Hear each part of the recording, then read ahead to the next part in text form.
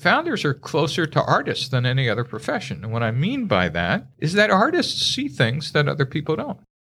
They hear things that other people don't. You and I will look at a blank canvas and Van Gogh painted Starry Night. Yep. Or you and I will look at a blank score and Beethoven, who was deaf, just gave us the Ninth Symphony. And what's really interesting is that's what founders do. One of my favorite Steve Blankisms is that great entrepreneurs are more like artists than normal business people. Let's talk about why. Welcome to Starting Greatness, a podcast dedicated to ambitious founders who want to go from nothing to awesome super fast. When you're a startup founder, you have to channel your inner James Bond, your MacGyver, your Wonder Woman. I'm going to help you win by curating the lessons of the super performers, but before they were successful. So without further ado, ignition sequence start. Let's get started.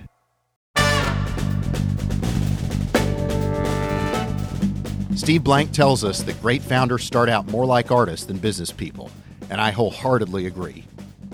Why is that? Well, first off, artists have a special sensitivity. They creatively and uniquely notice things at a deep level.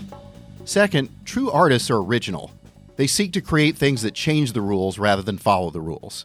And third, and probably most important, artists express their visions in ways that move people so deeply that they abandon their logic. Keep in mind, a key theme of Starting Greatness is that a startup is not yet a company. As a result, a startup founder has a surprisingly different job than a typical company CEO. Every startup starts out dead and has to prove it's alive. It has to come up with a compelling and unconventional insight. Then it has to hack value by building something unique that people are truly desperate for. Later, it has to hack growth, and only then does it become a company. Achieving this crazy string of miracles depends on the founders and startup team's artistry more than anything else. Let's drill down on the elements of this.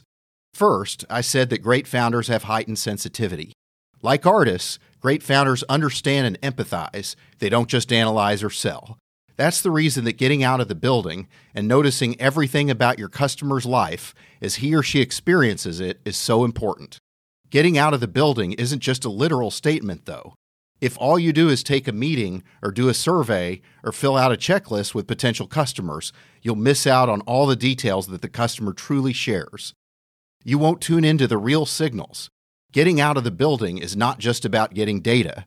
It's about informing your artistic intuition. Steve Blank wasn't joking when he said, "Are the customer's pupils dilated?"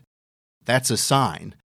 Just like the items on their desk, or the logo on their coffee mug, or their body language when you walk through your idea or ask questions, or seemingly unrelated anecdotes about their professional experiences, or maybe even their family life. Empathizing with these signals and noticing where the pain or desperation may lie is core to founder artistry. You cannot delegate this. So let's talk about how artists are original.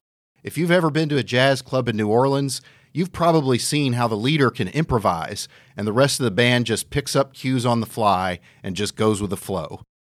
Great startup teams are similar. Their creations are original and based on insight and improvisation. When that New Orleans jazz band improvises, the outcome is singular. That specific tune will never be played that way ever again. Similarly, all great startup teams create singular events.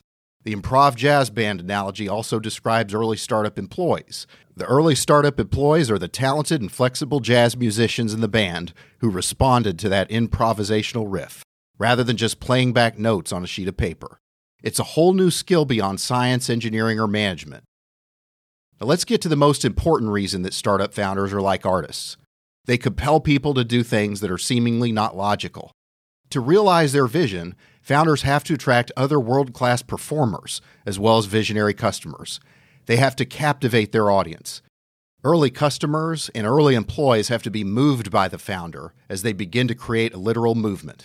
Have you ever been moved by a piece of art in a way that surprised you? I still remember my first time.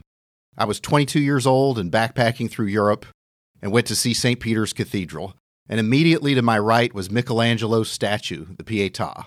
I was so moved by it I was speechless. I couldn't even process my thoughts clearly to understand why. I just stood in the silent stillness, just taking it in. I felt a powerful feeling that was subtle and magical and unexplainable all at the same time.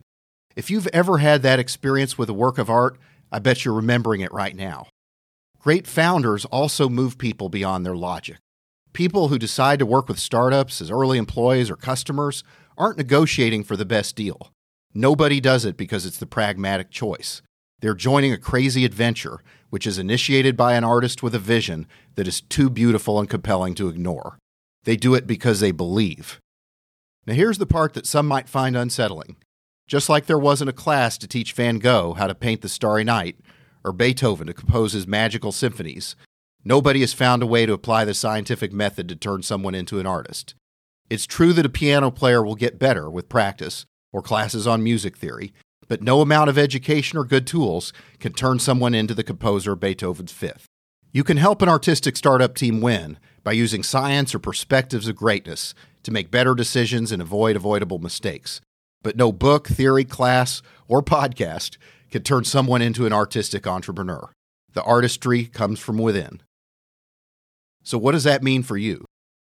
First, if you're going to be an entrepreneur who achieves greatness, I believe you must have the innate artistic skills of the composer. Successful business best practices are different from startup artistry, and the art of the job matters most in the startup days. Second, be careful not to hire early employees that can succeed in a company but lack the artistic temperament for startup success. If your startup employees want clear performance guidelines or to implement the quote-unquote best practices from the last big tech company they worked at, you've probably enlisted the wrong people. Founders and startup employees are people who prefer to operate in a chaotic environment with multiple unknowns. They sense the general direction they're headed in, so they're okay with uncertainty and surprises. For these people, improvising is a feature, not a bug.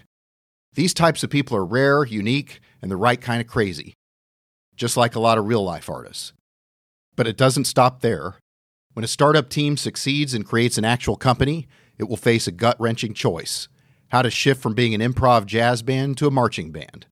A marching band needs highly choreographed and synchronized steps, along with a perfectly timed and executed musical score. In the end, most people are not artists. Artists in startup life, just like in other fields of art, are extremely rare.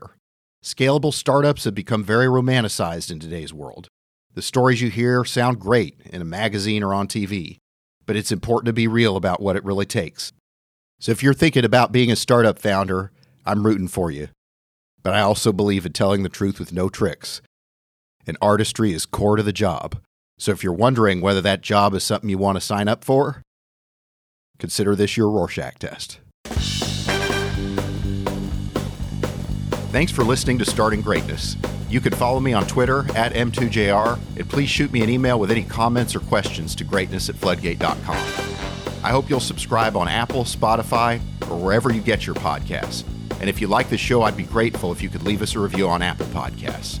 Never let go of your inner power to do great things in whatever matters to you. And until we meet again, remember, greatness is a decision.